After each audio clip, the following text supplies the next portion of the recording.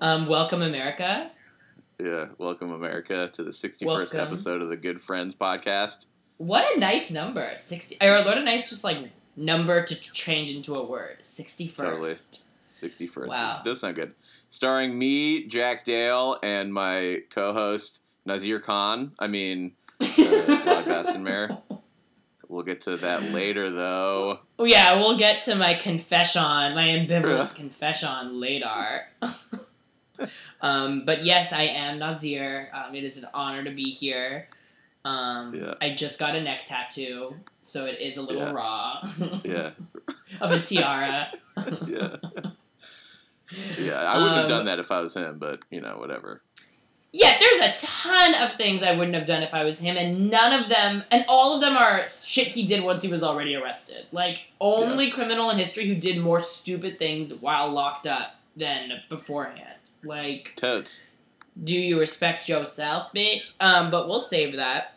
We have a lot to talk about. We're going to talk about the night of finale / like the whole show. Did we even talk about it? I don't think we talked about it. I don't think so. At all.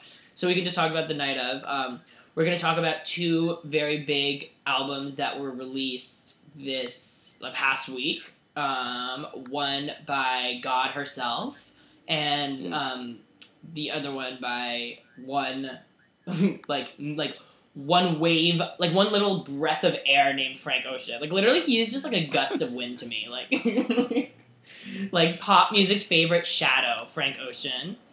Okay. And yeah, and then we're gonna talk about other stuff. But first, we wanted to. Okay, so a couple episodes ago, I think on our 58th birthday or 59th, we talked about.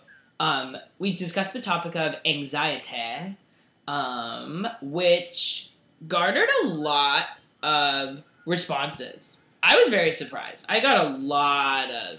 Really? A lot. Yeah, I got 10 text messages, a couple people just talked to me IRL, and then we got a couple emails, in our inbox. People responded. About anxiety? About anxiety, about our discussion of anxiety.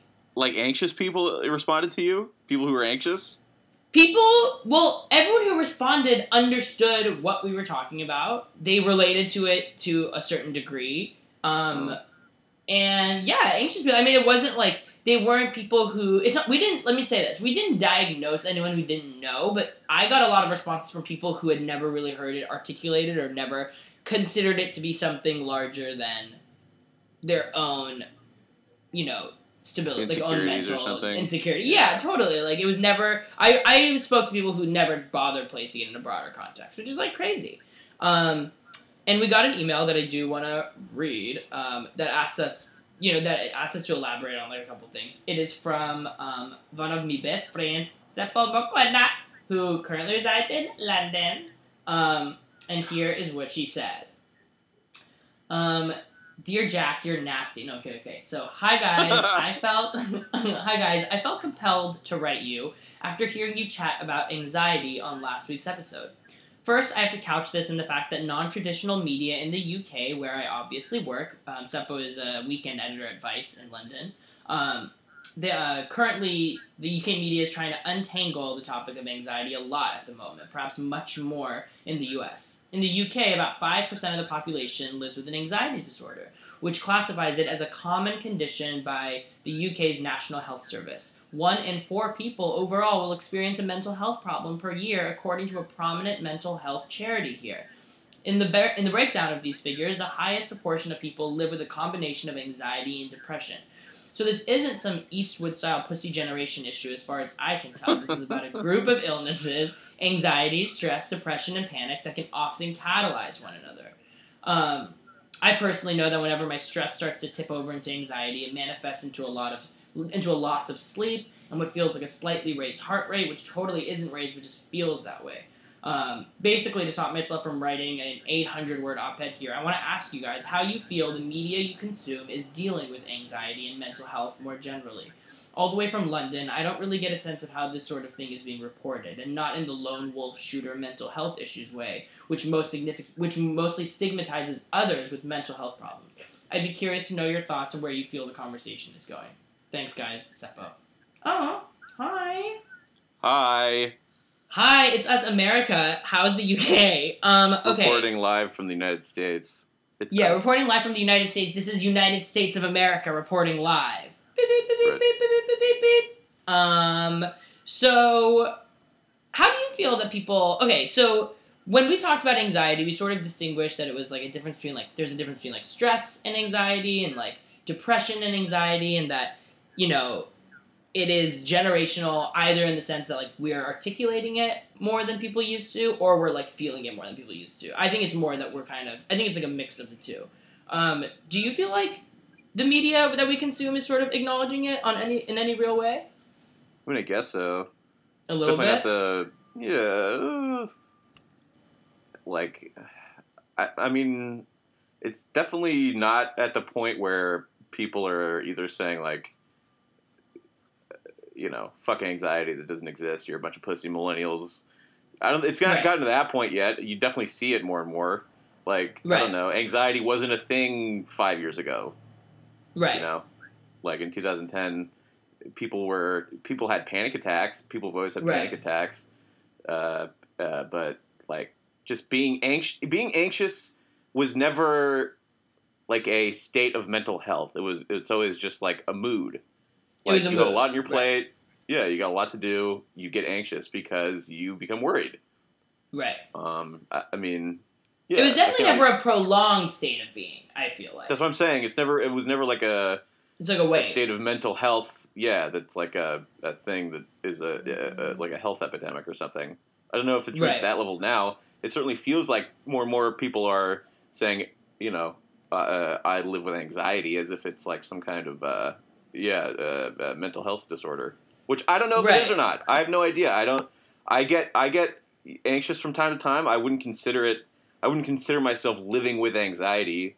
Obviously, there's people who have much more dire cases of anxiety than I do, and I'd be interested in hearing from someone who does feel like they live with anxiety because you know, I just want to know what it's like. I want to hear some stories. Right. I feel do you like have anxiety?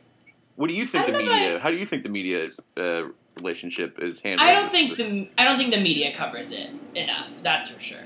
I feel like I read 100 different features or reports about like the rise of like narcissism over like the last like 5 years. I feel like every once in a while there's like a Time magazine cover, like a Psychology Today cover, being like the narcissist generation. Like is this generation like more prone to like sociopathology because they're more narcissistic? Like all of these other things that I think are being like very heavily touted as like signifiers of our generation that I think are more worthy of like pushing back against are talked about I think way more often than anxiety. Like I don't think anybody talks about it because I think most people. I mean, first of all, I don't think people talk about mental health much at all anyway, right? That's true. Like that is just like it's stigmatized. It's a sign of weakness. If it's not like a health ailment, it's not going to be something that people feel comfortable talking about because it just makes them feel like they lack the things that make you a functional member of society, which is mental health and like the ability to manifest like a competitive edge, right? Like if you have some sort of like mental health issue, you're probably not going to be like the presumption is that you're not going to be the person in the room that's going to like step forward and like get shit done or like, you know, be cool. Be cool. Yeah, it's like you're naturally just like being positioned as someone who's less than, which is like an insane way to look at like mental illness because like I don't know. I just think that's like I think it's crazy to look at it as a disability of any sort that is like so debilitating. Someone is no longer in the running. Like I can't. Not only because like so many geniuses of our time and like various mediums have like suffered from like various issues, but because just like in general, like what an awful way to like tell people essentially not to look inward and like work on themselves and like consider how they feel. You know what I mean? I don't know. But I was talking to my friend David about this on our way up to your wedding, actually. Yes, your talked friend about David. it as well. Yes, my friend David, who you met briefly. Yeah.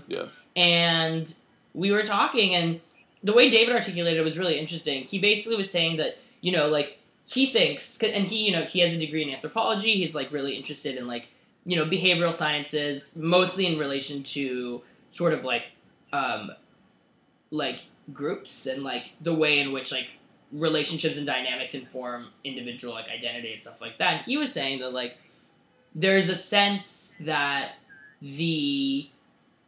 that humans have evolutionarily grown to have the ability to withstand high stress scenarios and high grade stress events, right? So like, you know, being attacked by a bear or like having to feed your family, like all, you know what I mean? Like, David takes it to like to really like primal level of human to a primal behavior. level, right? And humans are able to handle that, right? Like, you know, you can break it down in the social sciences and be like, oh, fight or flight, like, you know, comes in and, you know, your body decides like what all this, but what humans are learning to cope with and what their brains are still having trouble developing is the ability to handle not like occasional high grade stress, but a constant state of low grade stress, right? So like there are little things that are actually that humans find it harder to deal with. Like it's almost harder to deal, or it's easier to deal with like handling a bear than it is constantly being stuck in traffic, because there is like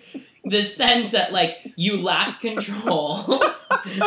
Literally, he really said that, and I agree. Like people lose their minds in this, like the smallest scenarios, but their ability to handle like big stress is it can feel sometimes like when adrenaline kicks in and you're suddenly able to like, you know, lift a chair or like lift a chair. Yeah, that's right. for me. Like Lift that a for me car takes or a lot of lift a car or whatever. Like throw a bed across the room. Like your body like steps into a new state of being in a moment of like high stress, and yet during like low grade stress, it just sort of like manifests and creates this like long simmering tension that your body does not know how to deal with and how to process, and so you just sort of like adapt to live with it instead of overcome it. Does that make sense? Okay. Like, which I think is a really interesting. It's like an interesting theory. I don't know. I thought that was like a really funny way of looking at it. Basically, what you're suggesting is that when there's traffic, we unleash bears into the traffic.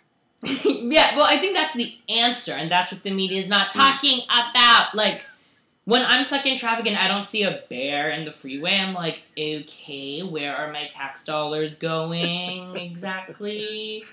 I get the point that you were trying to make about we don't have to worry about survival, right? I mean, we don't have to worry about survival, right? We or like a precious few of us don't. I mean, like a lot of us don't have to worry about survival, but survival in America in like a specific sense, you know, we're far past it. Like as a developed country, like but I'm saying is like what I'm saying is you and I don't have to worry about getting food. We could go to the store, use our money, and buy a sandwich, or we live in New York City. We don't have to worry about being attacked by a bear. Right. And I think there is something to like having that kind of like primal sense of fight or flight like you were talking about, and then never having to use it. Right, totally. It just lays dormant, and like you don't actually develop the ability to deal with. I mean, I think, and then that's like a whole other thing about mental health, right? Like the conflict is always like, can't you just deal with it yourself? Which is like crazy. Like, no, of course you can't necessarily. But I think like what David is talking about, just on sort of like an evolutionary level of like what it is. Like he's basically saying that it's not just generation. It is generational, but it's also generational not as like a cultural mood, but as like generational in that like every passing generation is developing like ways to deal with it, but also is not releasing these other urges and like abilities that it has evolved to have, which is kind of like an interesting angle. Generations past used to just smoke cigarettes. That's how they dealt with anxiety. Right. Hold it in, just drink and smoke, and beat your kids. Beat their significant others. Yeah, and beat their kids. Which I'm supportive of. But it's just very like not chill anymore. Do you know what I mean? Like it's beating not as your cool. Significant others and kids. Beating your kids, it's not as like cool. I'm kidding, of course, though I will say that I do think a little bit of discipline in grammar school doesn't hurt. What? You heard me. Okay, a very dark ending to that topic. I'm sorry, I just think a nun slapping a kid's hand with a ruler to get him to learn what a semicolon does works. I'm not worried about the kid not using this semicolon correctly. I'm worried about the kid who's like being a dick. I want the nun to slap the little shit kid. Right. Yeah, basically I want nuns to slap. Can't figure out a semicolon. Right. I mean, the nun should just slap anyone that is sort of, like, causing a problem, whether it's intellectual or otherwise. But to quickly just answer Seba's question, no, I don't think the American media is covering it as a serious topic. I think if they're going to cover it. If they cover it, it's going to be millennials are idiots. Anxiety's not a thing. Right, exactly. It's going to be sort of like every article about, like, gluten allergies being fake, or, like, it's like the only mental health stuff that trends or that is covered is something that you can apply to a broader capitalist trend. Do you know what I mean? Like, I think anxiety is a result of that, but, like, basically the only time you're going to see people talk about issues like that is if there is a relationship between how they spend their money, how they actually operate in the world, like, how they contribute. So, like, narcissism is, like, a really easy mirror with which to understand, like, the changes in a consumerist society, whereas anxiety is, you know, essentially would be, like, it's a difference between the media being like, okay, what is the thing that we're causing versus, like, what is the thing that is allowing us to thrive? Like, they don't want to talk about the thing that, like, the media is perhaps creating, which is, like, an entire generation that's, like, doesn't know how to, like, not be susceptible to images because they're constantly surrounded by images. They're instead going to talk about, like, what is the trait that this generation is developing that makes them so eager to post pictures on this app that is, like, creating revenue. Do you know what I mean? It's like, I kind of feel like it always comes back and is more self-serving. The media has nothing to, like, gain from covering something that they might have a hand in creating. Often. Like, also, most of the media like that, like, magazine articles and like, people our age don't fucking read Time magazine. Right, or, like, Psychology Today. Right. Yeah. It's really just for older people to understand what young people are doing, and they don't care that we're anxious. They just want to know why we keep taking pictures of ourselves. Right, because newsflash, guess what? Every fucking generation hates the younger generation. That's just how it is. I'm working really hard to not do that as I get older. It's going to happen. There's going to be a thing that comes out when we're, like, 50, and you're going to be like, what the fuck? And I'm going to be so angry at myself. I'm going to be so angry at myself if I hate it. I want to at least... I just really don't want to be that person. It's so annoying. It's so annoying. It is like there's nothing I hate more than when I see a tweet from someone that's like, I'm officially too old to understand Snapchat. Like, hashtag grandma. I'm like, really? Because the entire hashtag app, grandma. Yeah, like, you know what I mean? Like, I'm officially a grandma. Like, I can't stay up past my bedtime and Snapchat? What's that? Like, I don't know what. I'm like, okay, the entire app can be operated using your thumb. Stop making yourself seem old. Like, I hate it. It feels like a weird, stupid, like, self-victimizing, self-deprecating way of also making young people feel stupid and, like, frivolous. Like, ugh, go away. I agree. I'm going to try to consciously not be a dick to the younger generation either, but... Yeah, I want to find some cool mix of being, like, a cool dad that gets it but keeps his distance. Like, I don't want to come in like, whoa, nice filter. Like, I do not want to be that person. Like, skateboards, hoverboards into a room, like, whoa, snap me! Everyone's like, what's going on, dudes and dudettes? Dudettes, I'm definitely doing dudettes. That one I'm doing. Okay. What's happening, dudettes? Me talking to, like, all boys, like, okay. Yeah. Well, but thank you guys so much. I do want to say thank you so much for, like, reaching out and talking to us about your thoughts on this topic. It's really cool to randomly want to chat about something and have it be clearly something that was on people's minds subconsciously or otherwise. It felt really good. People were really responding to it. It made me feel really good. Totes, Doc. Thanks for emailing, Seppo.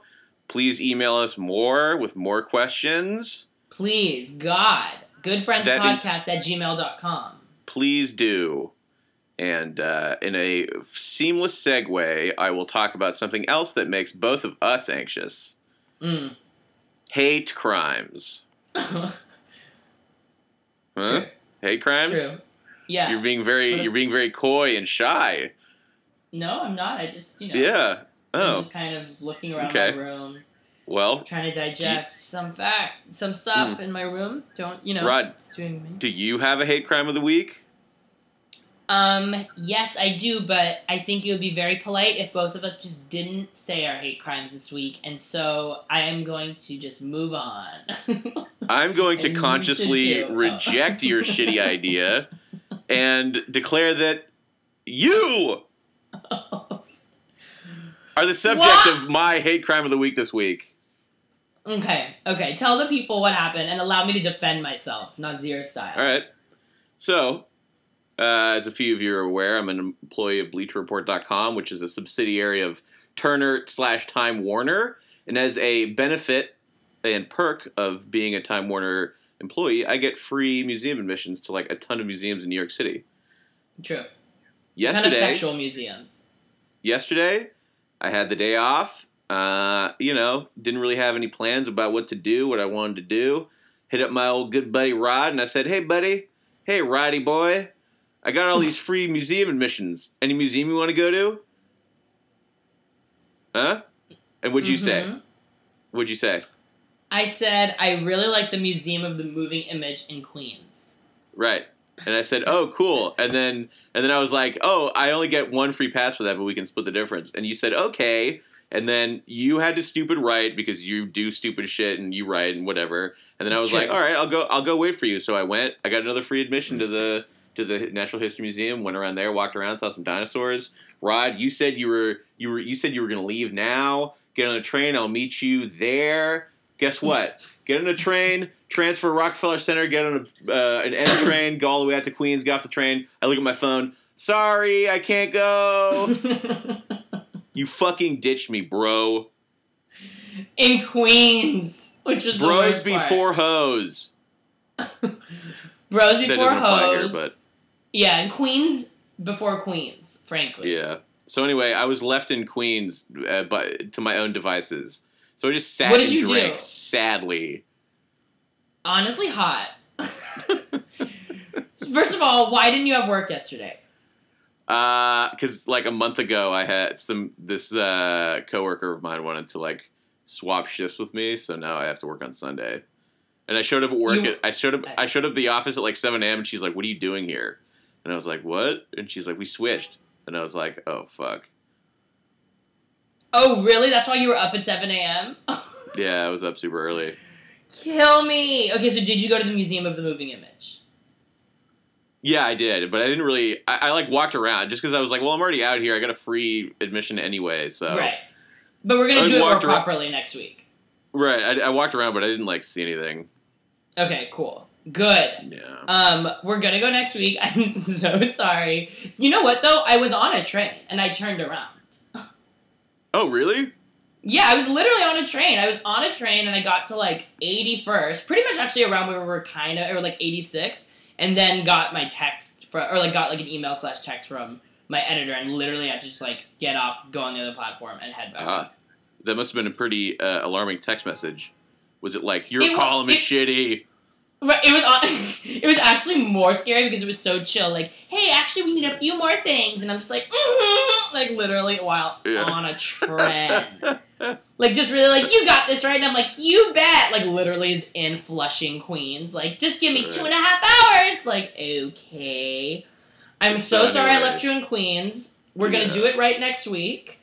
And I messed up. So, like, part of the museum, there's, like, a section about old arcade games, and it essentially is just a floor where you can play arcade games. Oh, wait, really? From the 80s and 90s. Like, I don't know if that qualifies as a museum or an arcade, but I was like, this is just an arcade. Sounds kind of fun. What bar did you go to? There's one, like, right across the street called Astor Place. There's, like, a big... Nice. I didn't realize there was a big, like a studio lot out there. Yeah. And isn't Silver Cup Studios over there? Something. There's a big-ass... Yeah, there's a bunch of people walking around with, like, headsets and a bunch of movie-type looking motherfuckers, so... Yeah. Yeah, I think Silver Cup Studios is over there. I think that's really, really, really great. I think that next week we should go to the Beer Garden in Queens, black out, and then go to the Museum of the Moving Image. All right. Are you down? Let's do it. What is your work schedule now? It's just, I mean, Basically, it we're was just just talking this on is air. this is just a one-time thing, so it's The same Friday as it always thing? is. Yeah, Nice. So you have your It's- sexual weekends. I still have my sexual weekend. Yeah, you're right. So hot. It's very hot. I apologize for that. We're gonna do it right next week. I do wish Right. that you documented it and snapped it. I think there was content that you missed, but It's true. it's okay. I It's need to okay. be better at marketing myself. Yeah, you need to sell yourself more. You need to sell yourself shorter. Right. So this is a good segue to another crime I committed. Would you like to handle our Oh, move fuck. into the discussion of HBO's The Night Of? Oh yeah. Oh yeah, starring you. Starring me. Yeah. Starring me, Nazir Khan, as Nazir Khan. Right. So The Night Of was an 8 parts? An 8-part miniseries? Yeah, it's an eight-part miniseries. Was it executive produced by David Simon? I think. No, executive produced by James Gandolfini. Oh right, who was supposed to be in it? Rest in peace. He was supposed to be Jon Stone. Yeah. Yes, he was supposed to be Jon Stone. So The Night Of is an 8-part miniseries, a very loose adaptation of this English show called like Criminal Justice or something. I think called Criminal Justice. Very loosely connected, barely connected. The main plot points are pretty much the same, but yeah, it's a loose adaptation. But yeah. But only in the sense like anything noir is like basically the same. Like the things that made The Night Of great, which is great, I thought was great, is its mood, its tone. It has like a real bleakness, and it was so tense. So much tension it's in so every episode. tense. Yeah. Oh my god, it's so tense. It's really unnerving, and it's also like I also kind of feel like even if it is based on an English show, like it is a really the show that I saw end last week is very much about America's criminal justice system. Like I don't really think that this show, even if it's like a shot for shot remake of what's going on in England, like the gravity of it is just different because The Night Of was devastating to me at the end. Yeah. I mean, you heard I heard a bunch of people complaining about how like they wanted it to be like more of a whodunit, and they wanted the guy who killed her to like they want to have the payoff of like seeing him get arrested and like freak out. But it's not really about that. You're right. It's like totally 100% a look at the criminal justice system, like on both sides, right? On both sides, like the deals that you have to make out in court and the deals that you have to make when you're in prison, and what happens to the people. You know, that kid. He was like some innocent motherfucking kid. Had some crazy shit happen to him one night, and then he exits a professional criminal who helped murder a guy. Right. He was an accessory to murder. In prison. In prison. So. Like, no, totally. I mean, so much compromise in the worst way. Should we give spoilers? Like, should we just, like, go into it? Yeah, If you haven't watched The Night Of, go fuck yourself. Go smoke crack by a bridge alone. Right. Using tinfoil. Using tinfoil. So, yeah, no, completely. It is about the criminal justice system on both sides. There are a lot of moments where... So first of all, I do not need a whodunit. I mean, okay, so I just like ambivalent endings. Like, I think if they're done right, they're better, I think. Like, I like do the love end of this. whodunits. So I love will take whodunits, that too. position. You do love whodunits. I mean, okay. I just don't think the two need to be mutually exclusive. Do you know what I mean? No, they're not. Like, it's not like necessary all the time to like like this one at work. Not like it didn't matter. Yeah, it didn't matter, and I think that if the show had pivoted into a whodunit, it would have betrayed like the other 7.5 hours of that show. Like, yeah, totally. I don't know. So basically, the show is about this kid Nazir Khan. He is a Muslim, I believe, Pakistani, high school graduate. He's, from a working class family deep in Queens. One night he decides to take his dad's car like a bad little boy and like drive into the city to go to like some club or something. His dad's a cab driver, by the way. His dad is a cab driver. His dad's my cousin. Did you know that?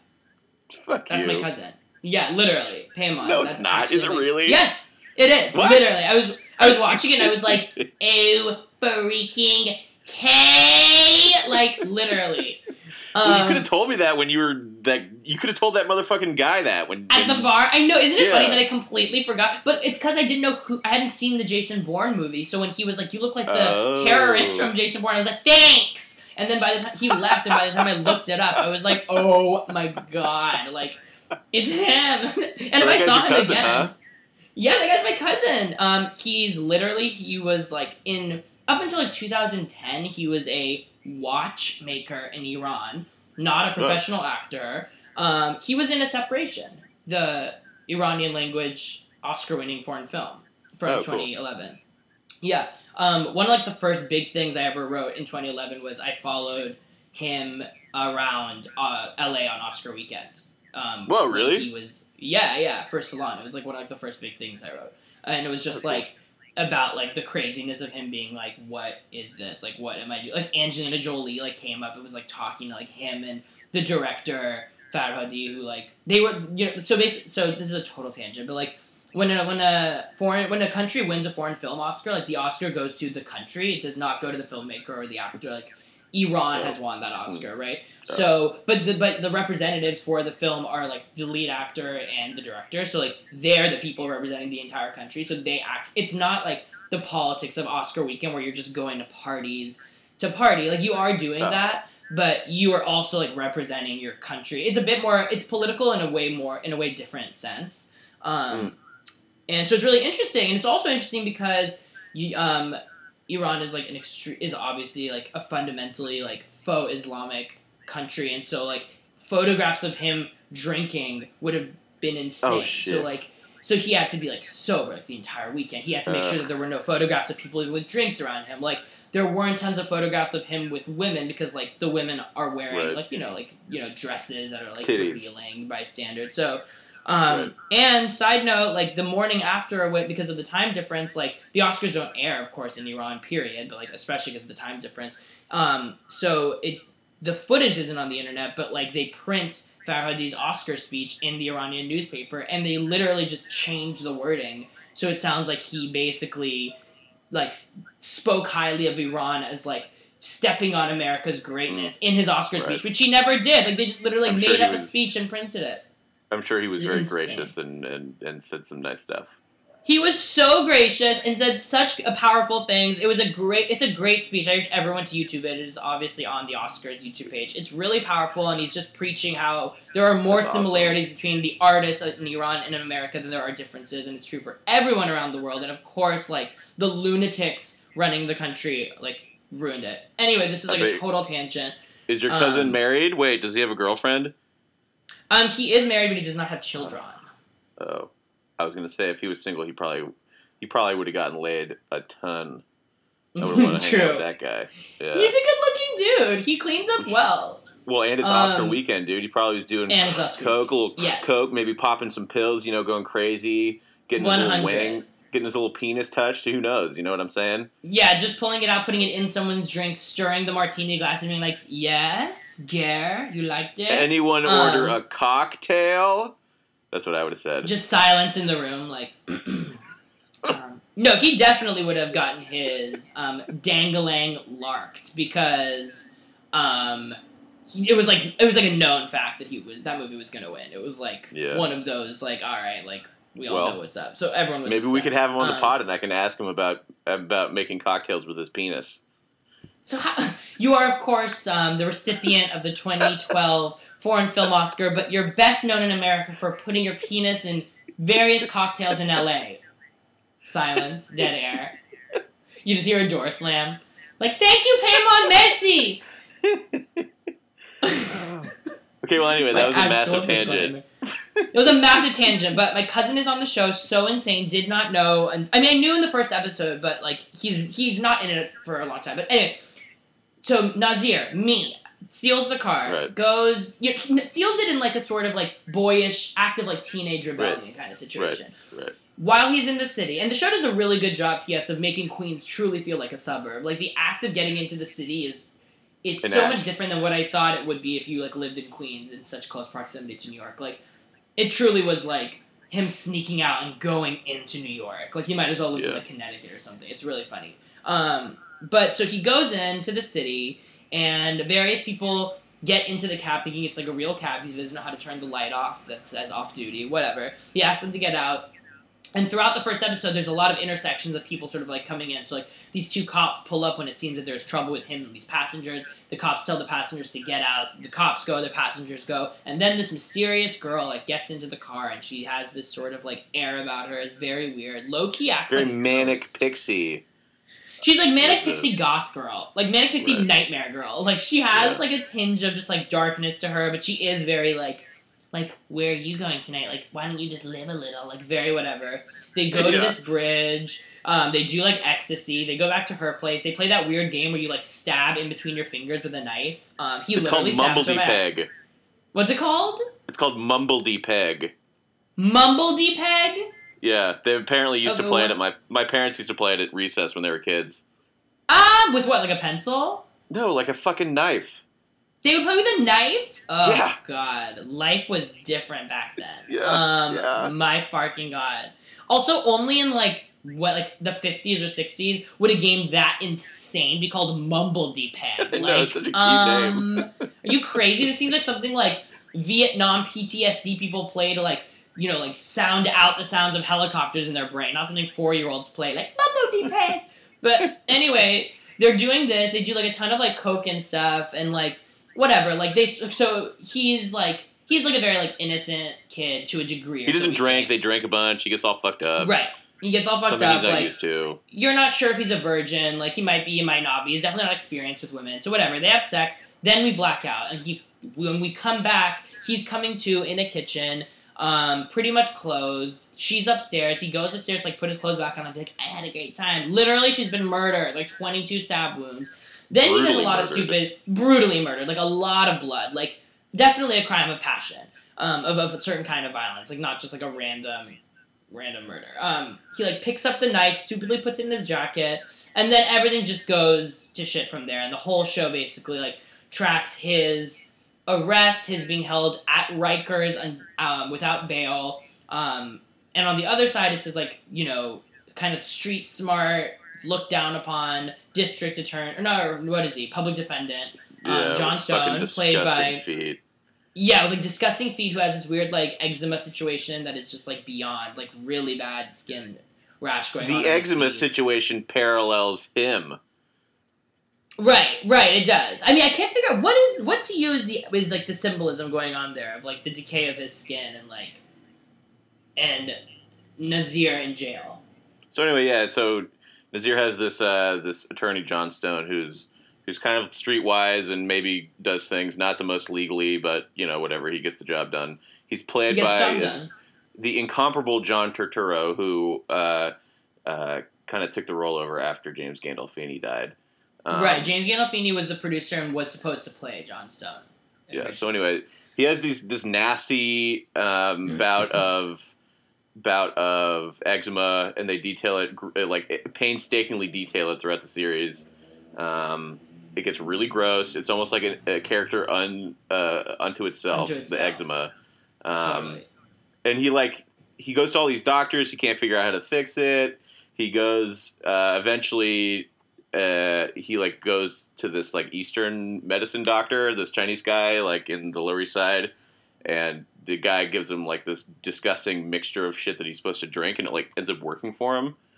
But then right before the biggest moment of the trial, when he gives the closing arguments, the eczema comes back in full force and is all over his body. Right. I don't know. It was just kind of a full circle thing to me. I don't think it necessarily he gets the case. Everyone's surprised that he gets it because he's known to just cut deals. He doesn't want to bring anything to trial. And everyone, the first second episode, everyone was like, "What? How did you get this job?" Right. And judges recognize him from being in the courtroom so much. The main judge is actually clearly likes him and is proud of him for getting this case. It's a right place, right time thing.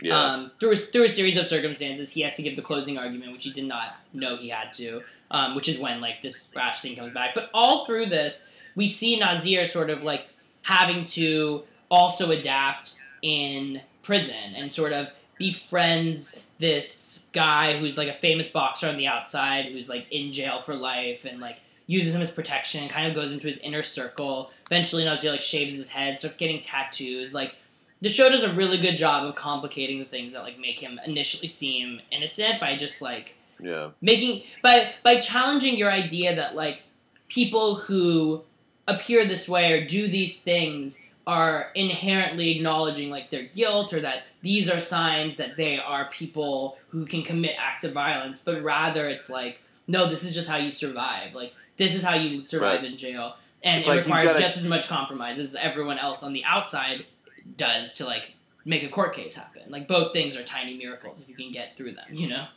Totally. It's like, you know, you got to cut deals in court just like you got to cut deals in prison, and that's what happens.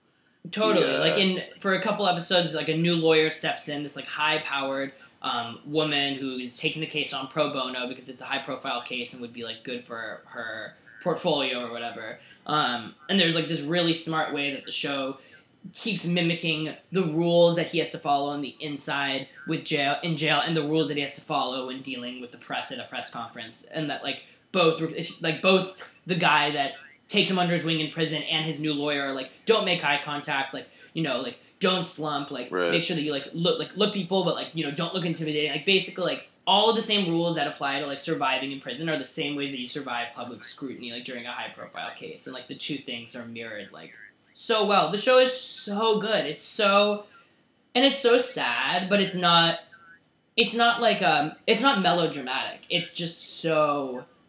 Yeah. It's just so sad. Like, he develops it's like very Wire-esque, right? I would imagine. Is it Wire? So I've never seen The Wire, but it felt like it has that sort of interconnectedness, the bleakness, the way in which these institutions are all fundamentally flawed and interconnected.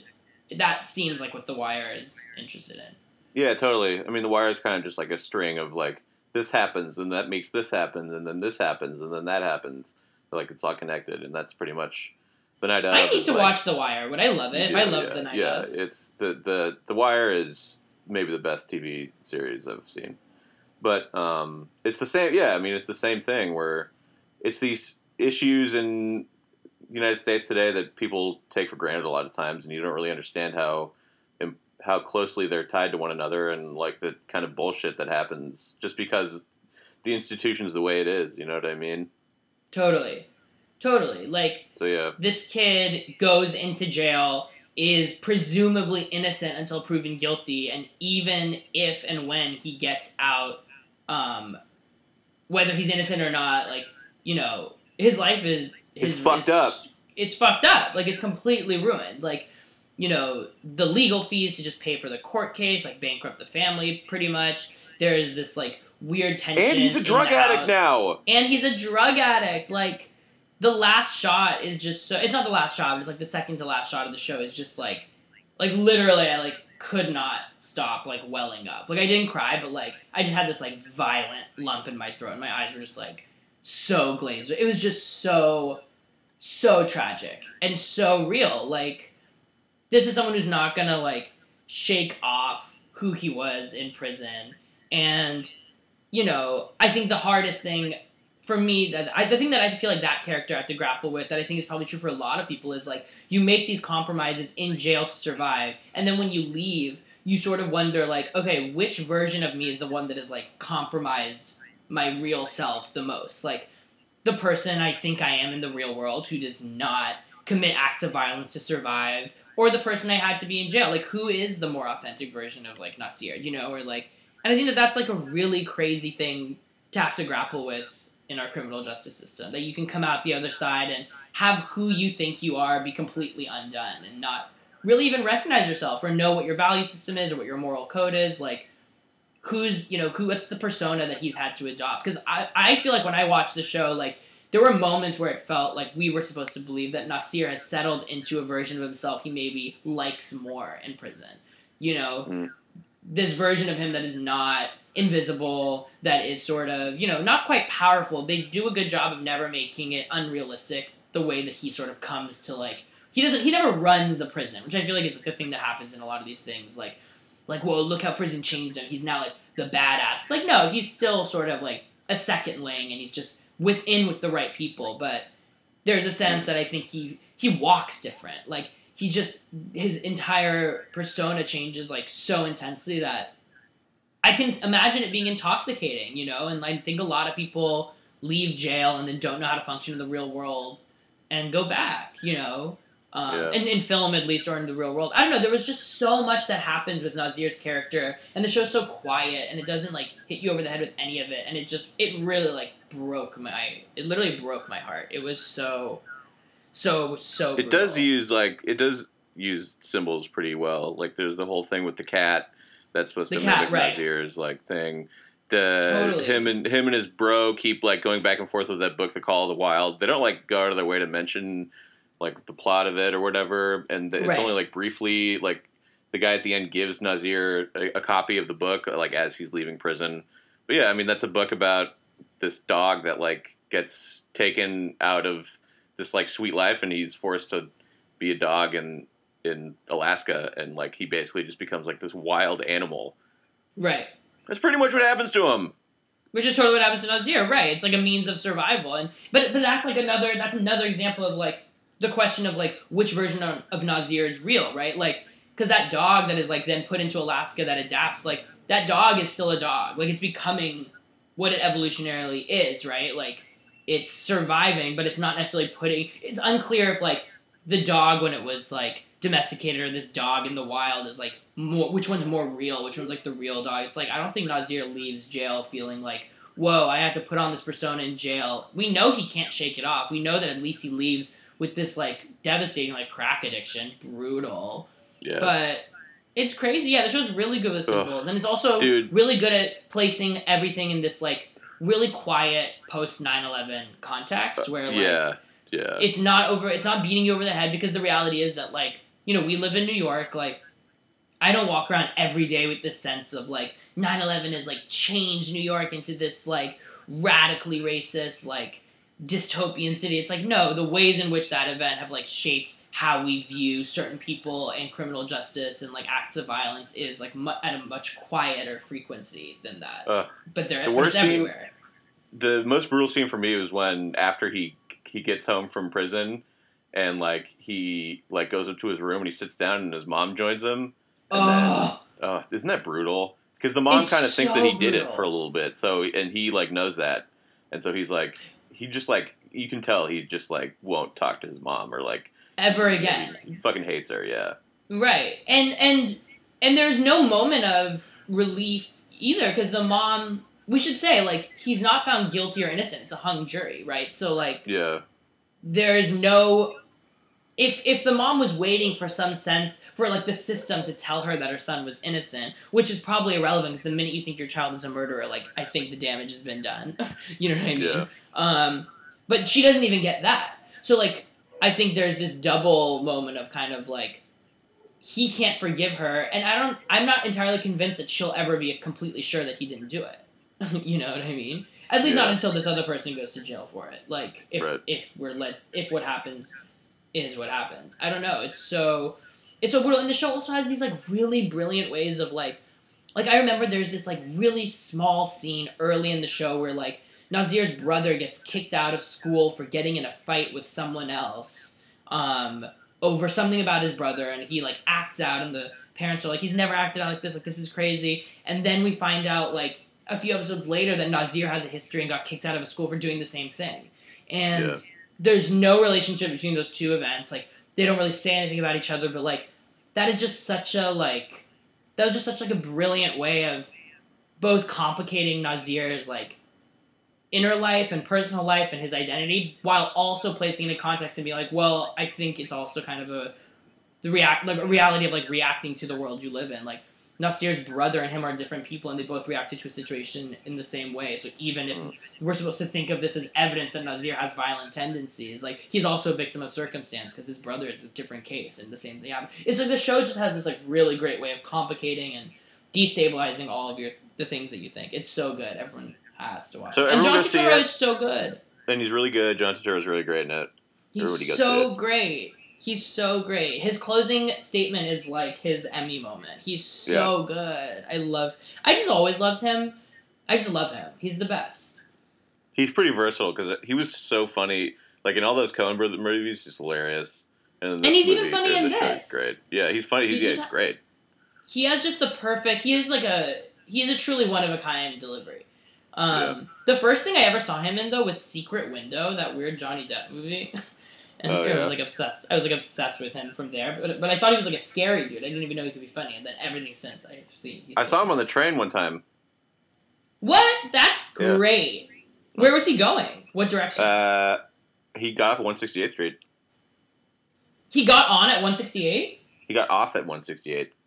Wait, really? Was he literally filming the night of? That is maybe so he was funny. Maybe he was doing character research for eczema or something. Maybe he went to get eczema.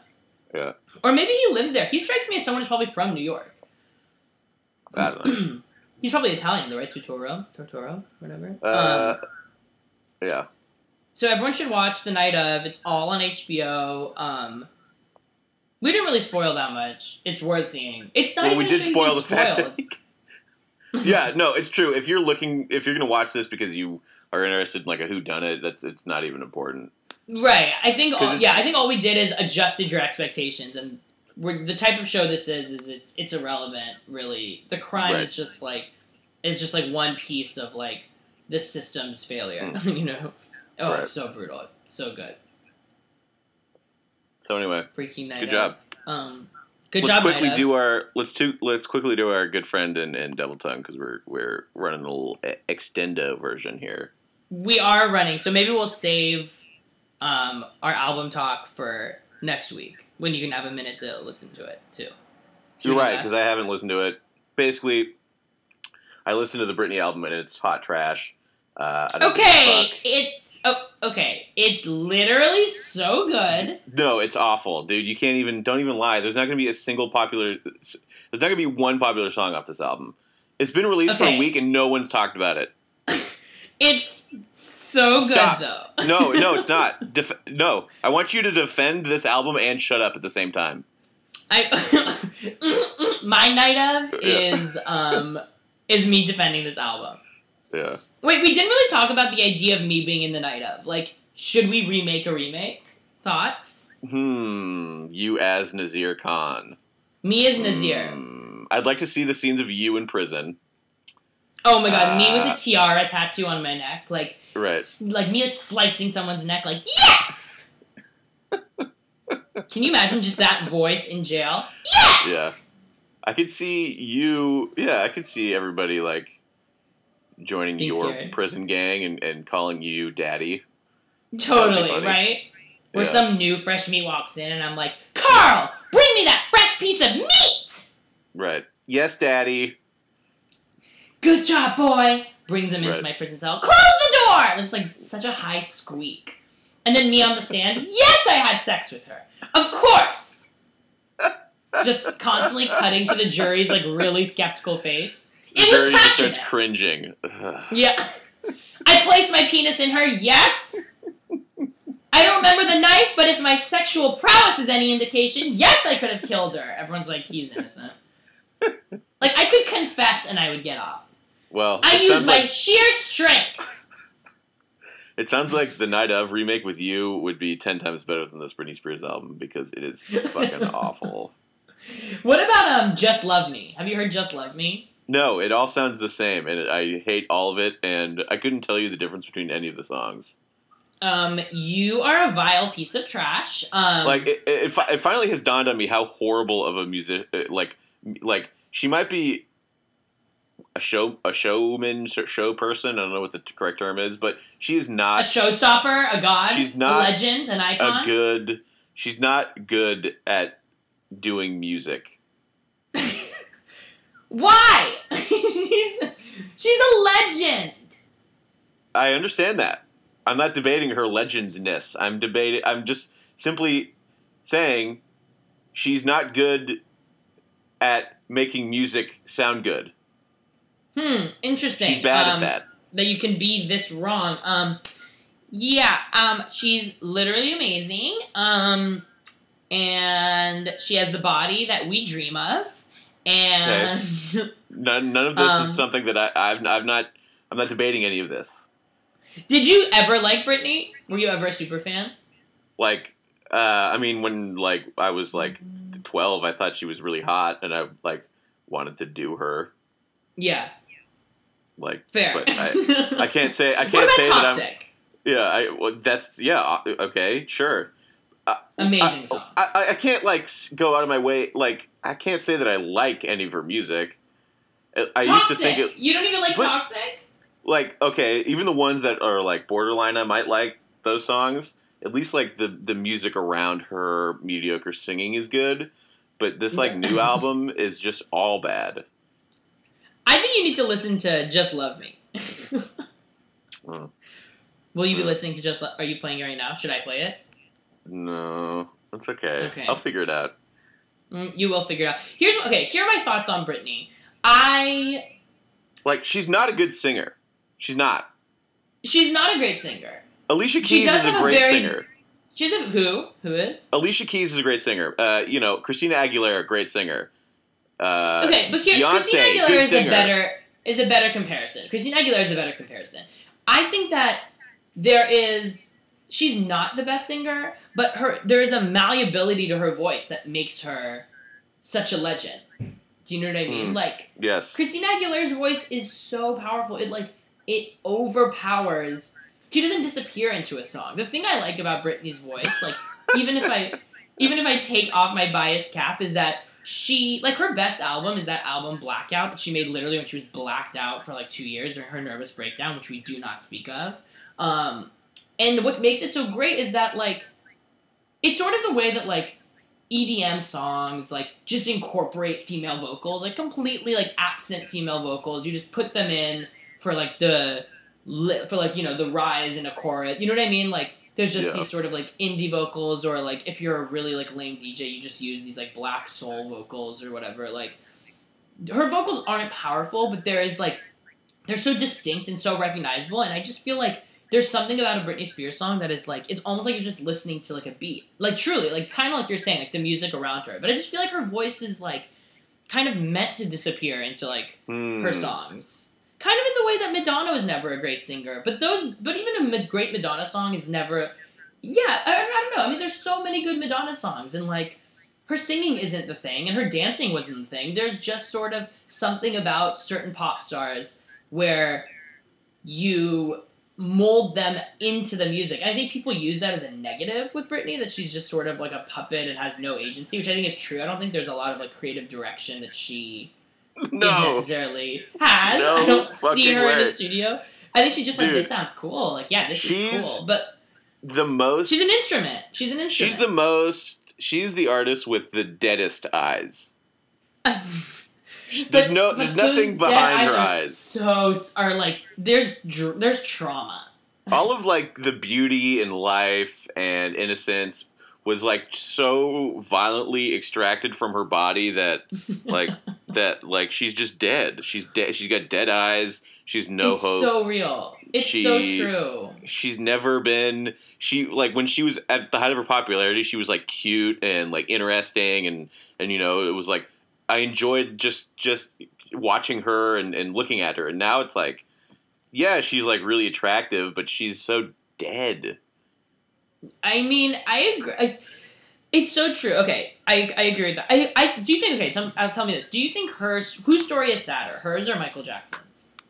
Michael Jackson's story is 1,000 million times more sad. Really? You think so? I think Britney's is more sad. Michael Jackson would get beat by his dad every day. He had his fucking childhood, like, ripped from his hands. Britney Spears at least had a childhood. Did she? She was 17. You're talking about, like, babiness, like child. Michael Jackson was, like, 7. I know, it's true. It's hard to put these traumas together, but there's something of... You know what I think makes Britney's more sad to me? I think it's that there is still this sort of, like, this weird means to an endness of Michael. That, like, the trauma and tragedy of his, like, demons were equal and were such an important part of what gave us, like, his gifts. But something about Britney's is so, like, she's beloved, but she's not respected, I don't think, in the way that Michael is. Not that makes it better, but there's just something about this all-for-naughtness with Britney's, like... I don't know, they're different traumas, I guess. But Britney makes me so... that her nervous breakdown was so sad. It was violently extracted, like you said. It's so brutal. I wrote a whole thing about it, a whole essay about her 2007 VMA performance. I don't know if you read it. Did you read it? Did you cry? When did you write it? I wrote it for my friend Joey's Lit Mag. Shout out Otherwares Mag. Oh, shit. Volume 4, Disaster. It is available at a bunch of bookstores in the Bay Area. Everyone should pick up a copy.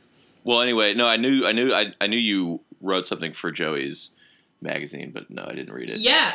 Maybe I will send it to you. Yeah, I will send it to you. It is all about Britney's 2007 breakdown and my personal relationship with it. Irrelevant, but yeah, I agree with all of that. I don't know. Britney's definitely she's a curious artist. I don't know. She's done experimental. She's what? She's definitely what? I was gonna say she's definitely the voice of a generation.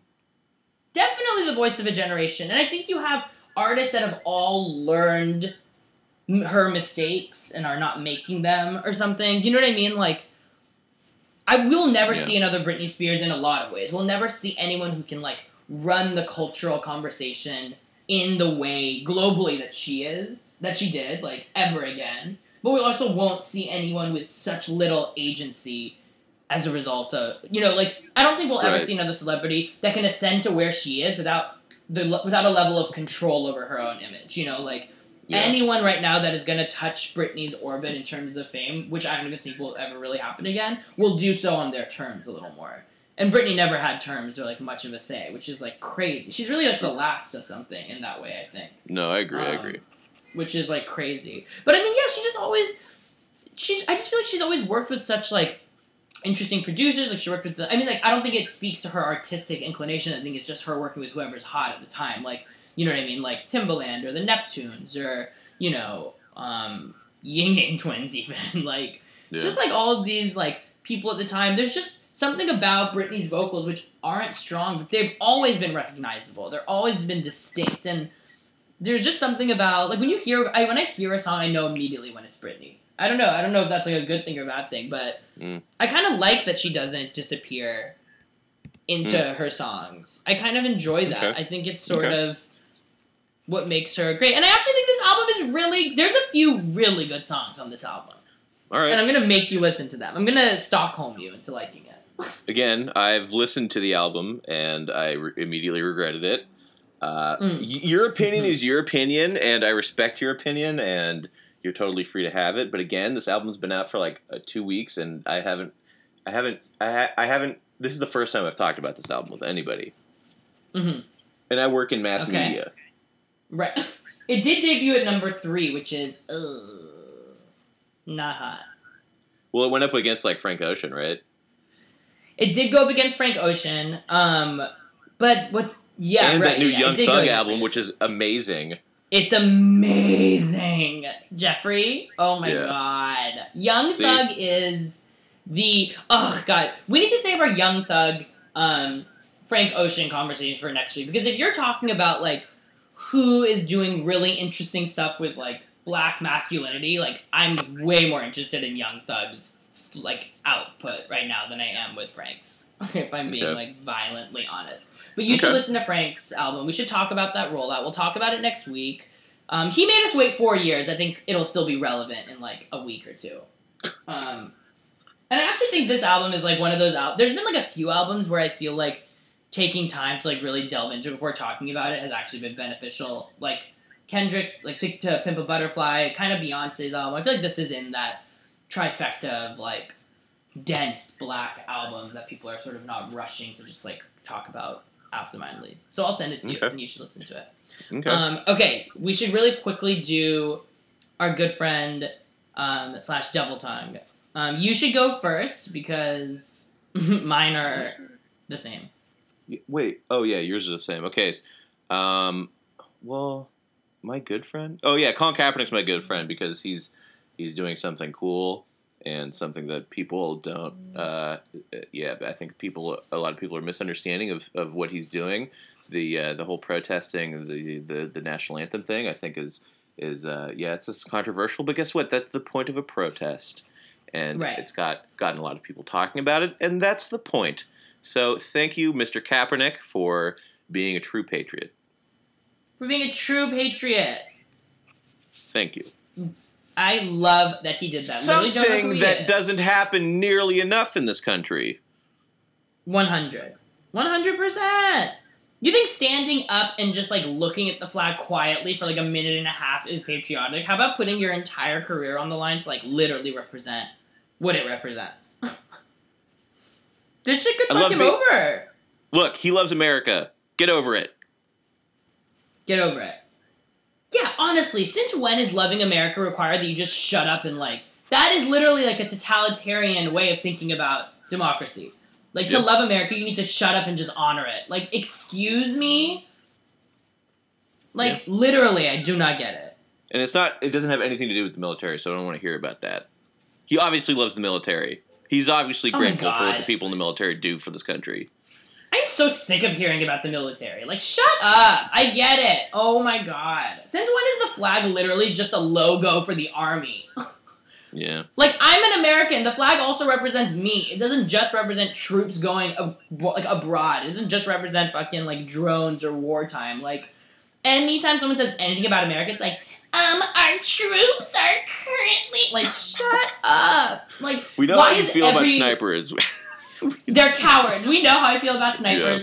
Yeah. They're cowards. We know who our future army is going to be. Like, fat people who play, like, Counter-Strike right now. Like, I'm not exactly, like... on my knees screaming with appreciation for the army, like, get back at me when there's a draft and I'm like, they're so brave, they should really just go. Like, obviously I'm, like, weak and pathetic and would never join it, but I just am, like, I'm so sick of, like, America constantly conflating its identity with the army. Like, we are a lot of things, and, like, I reject the idea that, like, everything is a triggering offense for... The army, I don't know. It is where everyone goes. It's immediately where everyone goes. They're so offended. And also, like, anytime a politician says that, I'm like, how many of your motherfucking kids are serving? Like, like, you serious? Like, our army is so brave. Like, really? Because I have a feeling if, like, one of your kids said they wanted to join the army, you would definitely pull them out. If there was a draft, I'm sure you would definitely negotiate and have their draft card burned. Like, give me a break. Not once. Not once. So anyway... Colin Kaepernick's my boy. I wish he was better at playing quarterback, but that's just the state of the Niners, so... Whatever! It is what it is. Yeah. And who's your good friend? Well, he was my good friend, and my devil tongue... I think I can just go ahead and just make it you, because you fucking ditched me yesterday, dude. Hate crime and devil tongue? I'm really starting to feel like Nasir. Yeah. What if we were Skyping right now and you saw me carve a crown into my neck with a blade? And then smoke crack out of a piece of tinfoil. All at once, all at the same time. Like, one with one hand, like, on my knee, the other carving. What if I put Sinbad on my knuckles, but spelled it Thinbad?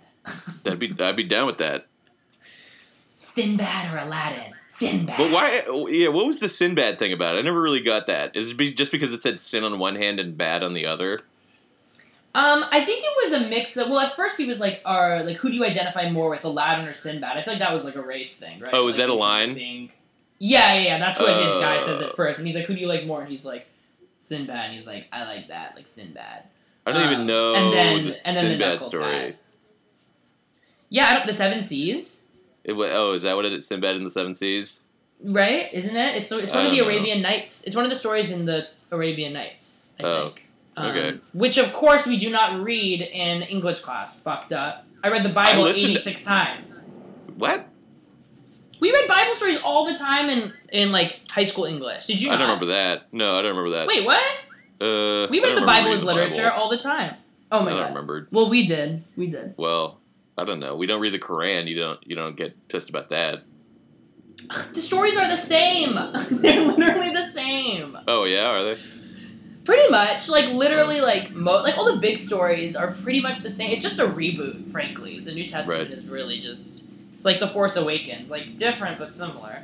But yeah, like, Moses, it's like the same story, like, all that stuff is in the Quran. Oh, okay. Yeah, but maybe that's proof that we should read it. Maybe they should assign the same stories and have people read them all from the different books so people realize the truth.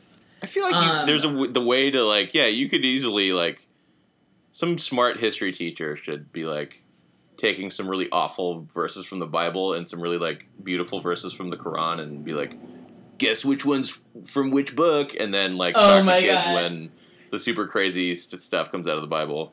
Right, like that video where it's like, listen to this quote from Trump, and then they're like, actually, it was like Hitler. Yeah, and right. Do you still agree? And they're like, whoa. Yeah, or like, right. listen to this evil quote, like great quote from Trump. Like, actually, it's from a murderer. Like always something so annoying. Yeah. So yeah, you're the devil tongue. Wow, thank you so much. My good friend and devil tongue are one and the same. Though I will quickly say, actually, maybe our good friend, maybe like the show's good friend should be Gene Wilder, who passed away last week, which was so sad. I mean, he's old. Do we really need to mourn every old guy death? He was old. It's like, it wasn't. right. He was like 86 or something. He lived a good life. He lived a good life, and he was in one of my favorite celebrity relationships in Hollywood history. Him and Gilda Radner, obsessed. So they're probably fucking in heaven right now, and I'm so excited. Oh, that's cool. Yeah, good for them. You didn't know? Yeah, they were together. She died of cancer while they were together. Oh. She was like the love of his life. And I'm so happy that they're back together. Yeah, no, he's 86. Also, like, great Willy Wonka. Like, I love Willy Wonka. I love Young Frankenstein. Oh, yeah. He was just the best. The producer is super classic. Okay, keep going. Super, super classic. So cute. And he literally looked just like this guy who was the like I was his editor in the school paper. His name was Pruny, Patrick Rooney. I called him Pruny. And okay, so my good friend and Devil Tongue are one and the same. They go to Lou Pearlman, the architect of all my favorite '90s boy bands, and a serial rapist. He assembled the Backstreet Boys. He, I think, had a hand in NSYNC. He helped create O-Town and like started that show Pop Stars, or making the band actually. Making the band. Making the band before Diddy bought the property to make his show. It originally made O-Town. So Lou Pearlman started all these bands. He went to jail actually for like fraud, for like tax evasion, and for taking money from these bands. Though I don't think he was convicted for it, but it's like a known thing that he also like molested like a lot of the kids in these. He fucked some boys. Just say it. He fucked some boys, but not just some boys. I really think he fucked Nick and Lance Aaron Bass. Carter. I think he really did. Just because they're just so they're like going through it. Like they just are like the ones. They're a little fucked up. Like. I don't know, I think there's a lot of things that happened. I mean, that family is just weirdly fucked up. Like, their sister killed herself. Like, just, like, a lot of weird stuff. But I watched this documentary about the Backstreet Boys. It's on Netflix. And Nick is just very emotional, erratic. He just displays a lot of signs of, like, sexual abuse and trauma. He has abandonment issues. And I think it's, like, a pretty known thing that in a situation like that, like, a child molester targets, like, the weakest individuals, and Aaron and Nick were like always the youngest people in any room. So I don't know. I just have a feeling he did, which is terrible. So Lou Pearlman is like a fucking monster, and I'm so glad he's dead. He's also your good friend. But he's also my good friend because he was the creator of things that brought me so much joy. I choose to say in spite of him, but you know. I'm not separating the artist from the monster because, like, honestly, as great as the Backstreet Boys were, like, I could have done without if it meant, like, these kids weren't, like, getting a little pearl in their man, if you feel me. Yeah. But he is still, he's a really, like, a sickeningly large part of my childhood. So, Good Friend goes to the things Lou Pearlman made, and Devil Tongue goes to the things that Lou Pearlman did. Fucking die, you ass. Yeah, he's dead. He died in jail, and as you know, my favorite thing is what? Revenge? That's true, but when someone goes to jail, what is my favorite thing about jail? Prison law. You love prison law. Prison law! You know his ass was probably beat in the slammer, I pray. He literally was like 350 pounds, very unhealthy, old. He looked like Bernie Madoff and Jared Fogle put together. A nightmare. Yeah. I hate to break it to you, but he probably went to white-collar jail, which is, like, pretty... You think so? Yeah. I don't know. I think he, like... Okay, don't you only go to white collar jail, not just if you were rich, but, like, if you still are rich? Like, I think you went bankrupt and, like, I don't know if he... Yeah, but I think you go to... But I think it's not just rich people. I think it's, like, for non-violent crimes.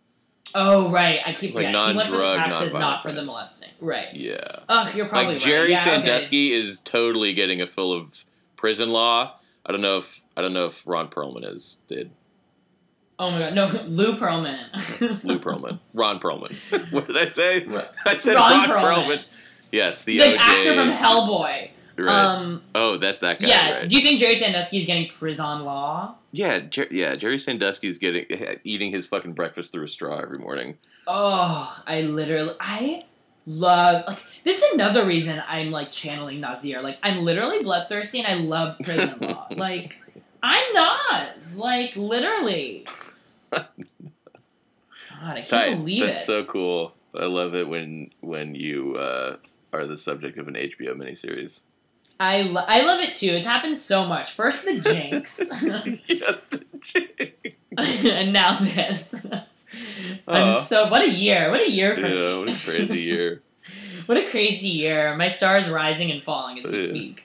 Damn. But yeah, Devil Tongue. And also Good Friend. Okay. I hate myself. I'll let you battle your inner demons alone. Thank you. Yeah. Thank you. Sounds about right. In my isolated cell after you burned my bunk. Totally. So God bless. Thank you guys for listening. Next week we will be talking about Frank Ocean. So I urge anyone who has access to like and Young Thug. Yes, Young Thug, God bless, is on Spotify. Frank Ocean, you have to download Apple Music. So I guess do that. Even though he should make it free on his website, I think. But yeah, whatever. Fuck that. Fuck that. Yeah. Okay. All right. Okay. Have a great day and Jesus. B-movie. B-movie. Give a little time for the child within you. Don't be afraid to be young and free. Undo the locks and throw away the keys and take off your shoes and socks and run you.